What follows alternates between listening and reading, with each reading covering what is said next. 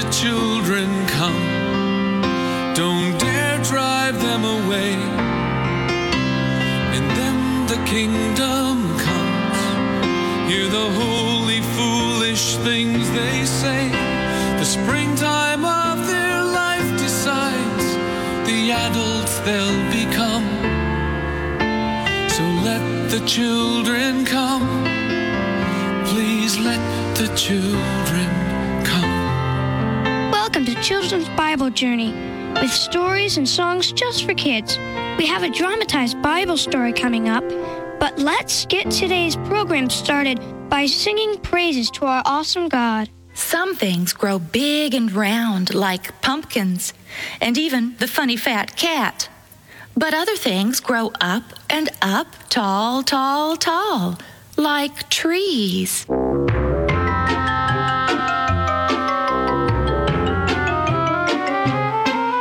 Stretching high, stretching high, stretching way up to the sky. Look at me, I'm a tall, tall tree. In the wind, see me sway and see me bend. Look at me, I'm a tall, tall tree. Once upon a long, long time ago, I was a little seed, but my roots went down, my trunk began to grow. Now just look at me. In the sun, climb my branches, have some fun. Look at me, I'm a tall, tall tree.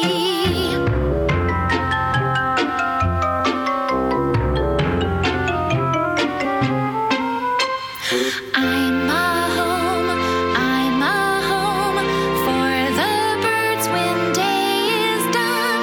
Look at me, I'm a tall, tall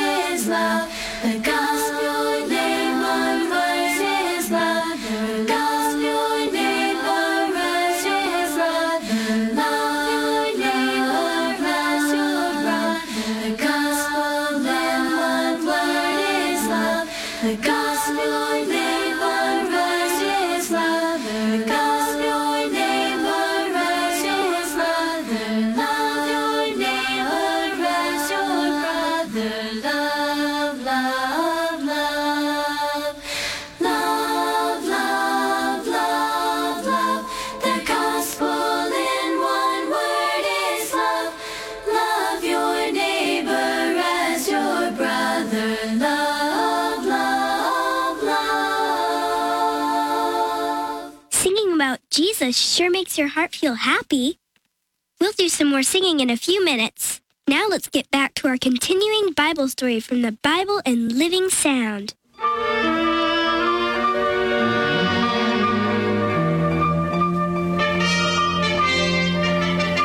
Nehemiah's journey to Jerusalem was accompanied in safety. No enemy dared molest the official who was guarded by the power of the Persian king.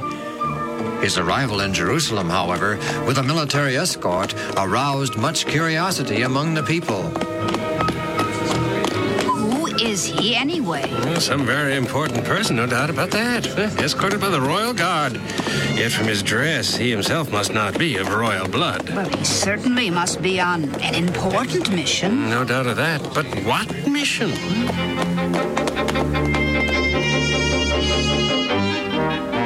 Nehemiah told no one of his mission, not even the priests and rulers of Jerusalem. Why are we going out like this at night, Nehemiah, sir? Judah has many bitter and determined enemies, Hananiah. I wish to make a thorough study of the situation and form definite plans before telling the rulers and people that I propose to finish rebuilding Jerusalem and its walls. But why this inspection of the walls at night, during darkness? Soon I shall call a meeting of all the people. When I speak to them, I wish to be able to speak with authority as to the terrible condition of the city and its walls. We will go out by way of the gate of the valley, then inspect the walls all the way around Jerusalem, and come back in by the same gate. You do not wish to arouse the suspicion of the people, is that it? Partly, yes. But mostly because when I speak to the people on the morrow, I wish to know whereof I speak. I wish to solicit the help of the people, not through the command of the king, but because they want the city and the walls rebuilt. In this way only can the cooperation of the people be secured.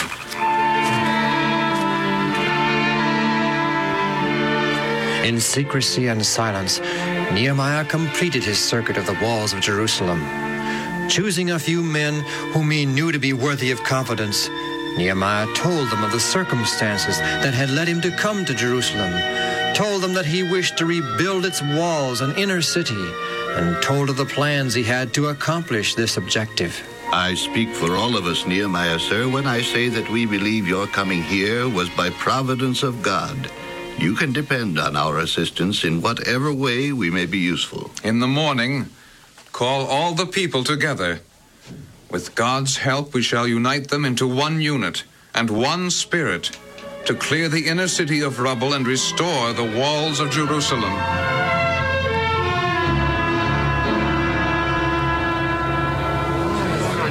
Rulers, priests, nobles, and people of Judah, it is my great pleasure to introduce to you a man who has just come from Persia, having served as an officer in the court of King Artaxerxes, a fellow Israelite, Nehemiah. I have been here but 4 days, and already I see the distress of Israel, how Jerusalem lieth waste, and the gates thereof burned with fire. Come, people of Israel, let us build up the wall of Jerusalem. We have many enemies and much opposition. It cannot be done. It can be done. We have tried it. Had you been here and witnessed all that happened, you too would know that it cannot be done. I say unto you, it can be done. I am well acquainted with the royal family of Persia and the great and wise men who come to see the king. Jerusalem is a reproach unto them. This must not be allowed to continue. The walls of Jerusalem must be rebuilt, and the city once again become a thriving, active, and beautiful city. It can be done. We are a reproach and a laughingstock to all about us. We live in shame and fear. You say that once again we can be proud of our country, our people, and Jerusalem? If so, how? I say unto you, it can be done. Fellow Israelites, I lived in the royal palace of a distant land. Yet often have I heard the royalty and men of great power and repute discuss Jerusalem and the inhabitants of Judah. They view you as being in dishonor with your God, that you have blasphemed him. That's true. That your enemies, though few in number and weak, continually afflict you. My people, beloved of Judah, we are an abomination unto the Lord. As long as this condition exists, he cannot bless us. We agree. But how can the walls of our city be rebuilt? The Lord God of Israel has caused the king of Persia to deal kindly with me. His Majesty has given permission and his full cooperation to rebuild the walls of our holy city. The king sent letters to the governors of the provinces this side of the river, directing them to give us all the aid in their power. His Majesty has even directed the keeper of his forest at Lebanon to furnish us with all the timber needed to build the wall and the gates of the wall. Now is the opportune time. It can be done. As one of the rulers of Judah, I too say, it can be done. Why not? With God's help, we can build the wall. We need a leader, a director. Who shall it be? Yes, we do need a director. A director who has the blessing of God. One who truly worships and serves God. One who has the ability and faith to build the wall, though obstacles be many and great. And we, rulers, priests, nobles, and the common people, all of us, must have faith in this director and be willing to follow him in all things. Nehemiah, let him be our leader! Are agreed. Nehemiah shall be our leader. Let us arise and build. The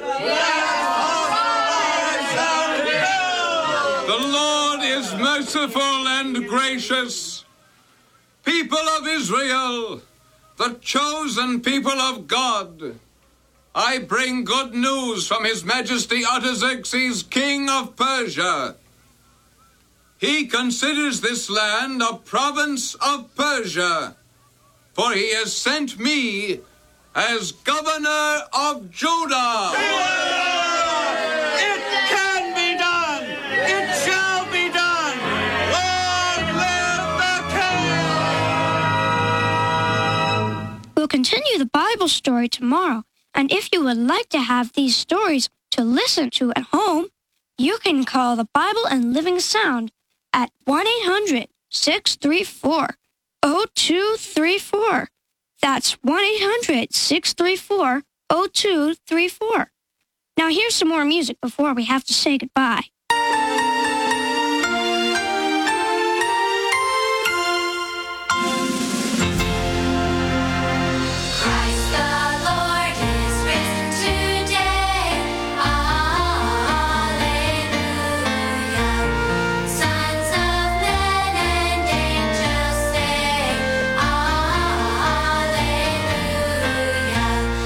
Raise your choice and triumphs high.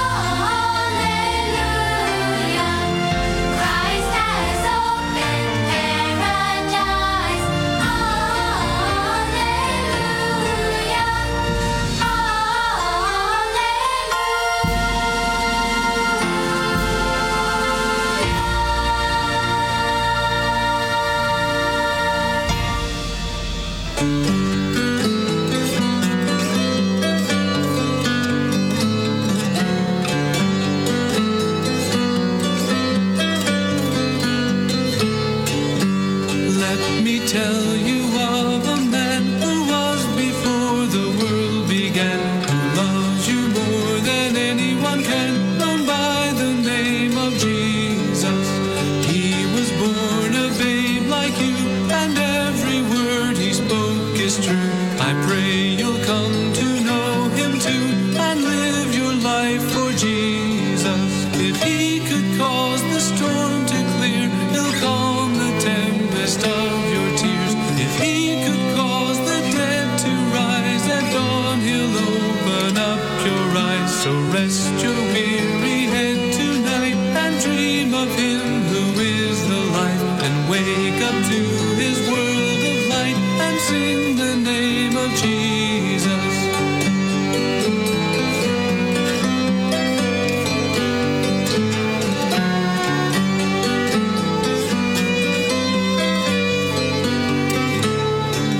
If he could cause the storm to clear, he'll calm the tempest of your tears. If he could cause the dead to rise at dawn, he'll open up your eyes. So rest your weary head tonight and dream of him who is the light, and wake up to his world of light and live your life for Jesus.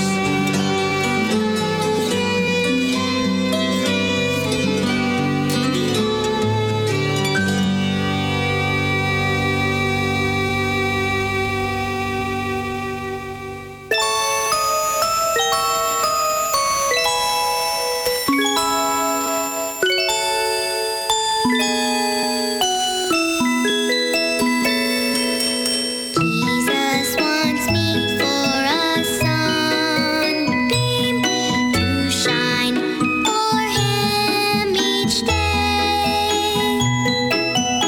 In every way, try to please him at home, at school, at play. A sunbeam, a sunbeam.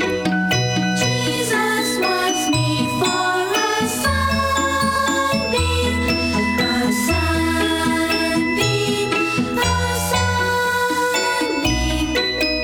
I'll be a sunbeam for him. Jesus wants me for a sunbeam to shine for him each day. In every way, try to please him at home, at school, at play. A sunbeam, a sunbeam. Jesus wants me for a sunbeam, a sunbeam, a sunbeam. I'll be a sunbeam for him. I'll be a sunbeam for him.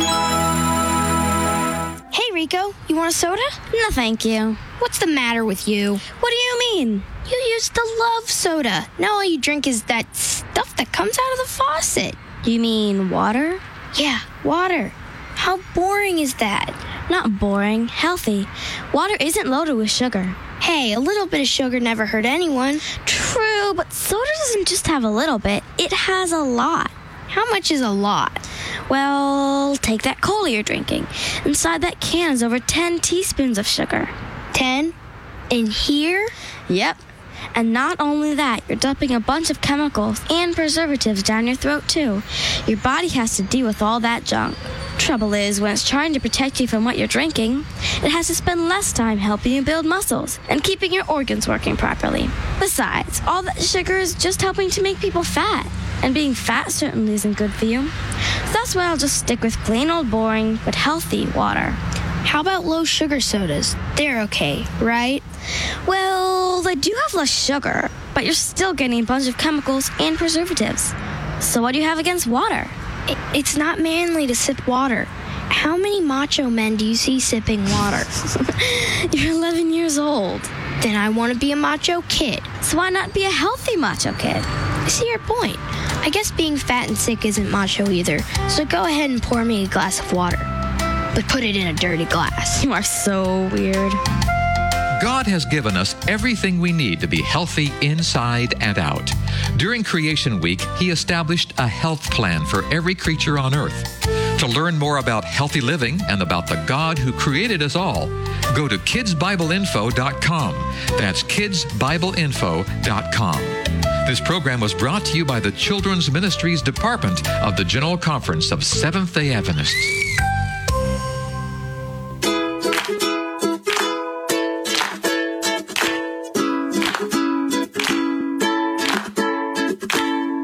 Hi, boys and girls. This is Ms. Kathy. I'm so happy you've joined me today for another story just for you. Chapter 6, Cowboys and Indians. With a look of disappointment written all over his face, Willie soon returned to his friends on the trail. Shorty was right beside him, and Zach rode on the saddle in front of Willie like he was a real cowboy, too. "Oh, thank you for finding Zach," Dee Dee said. "I was so worried he was gone for good this time." "We didn't catch the kidnapper," Willie grumbled, "but at least we did find Zach. He must have gotten scared by all the commotion." "You weren't really hoping to catch the kidnapper, were you, Willie?" Dee Dee asked. "I mean, it could have been dangerous." Willie shrugged. "Smokey and I can handle anything," he said confidently, patting his horse on the shoulder. "Okay, Willie," Shorty said, laying a hand on Willie's shoulder. "I admit that you and Smokey make a good team, but it was still dangerous to take up the chase when you didn't know who or what you were chasing." "But I do know who I was chasing," Willie argued. "I was chasing an Indian." He looked at Dee Dee. "You saw him too, didn't you?" Dee Dee nodded. "I saw someone in the bushes close to Apache. I thought maybe I saw a head with a feather sticking up. Maybe there was an Indian." "It is always possible that Apache could have untied himself," Shorty admitted. Dee Dee shook her head. "You said that Apache couldn't have gotten loose without help. I don't think someone tried to kidnap Apache, but I think whoever it was untied Apache to distract us while he kidnapped Zach." Dee Dee looked at Shorty. "Someone tried to kidnap Zach last night, too." "But an Indian?" Maria exclaimed. "Just because we're riding horses doesn't mean we have to play cowboys and Indians." "Willie and I aren't imagining things, and we're not playing cowboys and Indians," Dee Dee argued. Shorty pointed down the trail. "Okay, let's not get into an argument. I think it's time we started back," he said. "And what's this about an attempted kidnapping last night?" As the Shoebox Kids headed back toward Wild Horse Mountain Retreat, Dee Dee explained how Zach had completely disappeared the night before. "That sounds mysterious," Shorty said. "But he was waiting for us back at the cabins," Dee Dee added. Very strange." Dee Dee nodded. "It is strange," she thought to herself. She studied Shorty's face for a long time. Shorty was Wild Horse Mountain's wrangler, but Dee Dee didn't know how long he had been working there. Does Shorty know who is trying to kidnap Zach? The story you have heard today is a chapter of the Shoebox Kids, Book 10, Adventure on Wild Horse Mountain, written by Eric Stoffel, edited and created by Jerry D. Thomas, and used with permission from the Pacific Press Publishing Association. If you're interested in any other books published by the Seventh-day Adventist Church, please visit AdventistBookCenter.com or call 1-800-765-6955.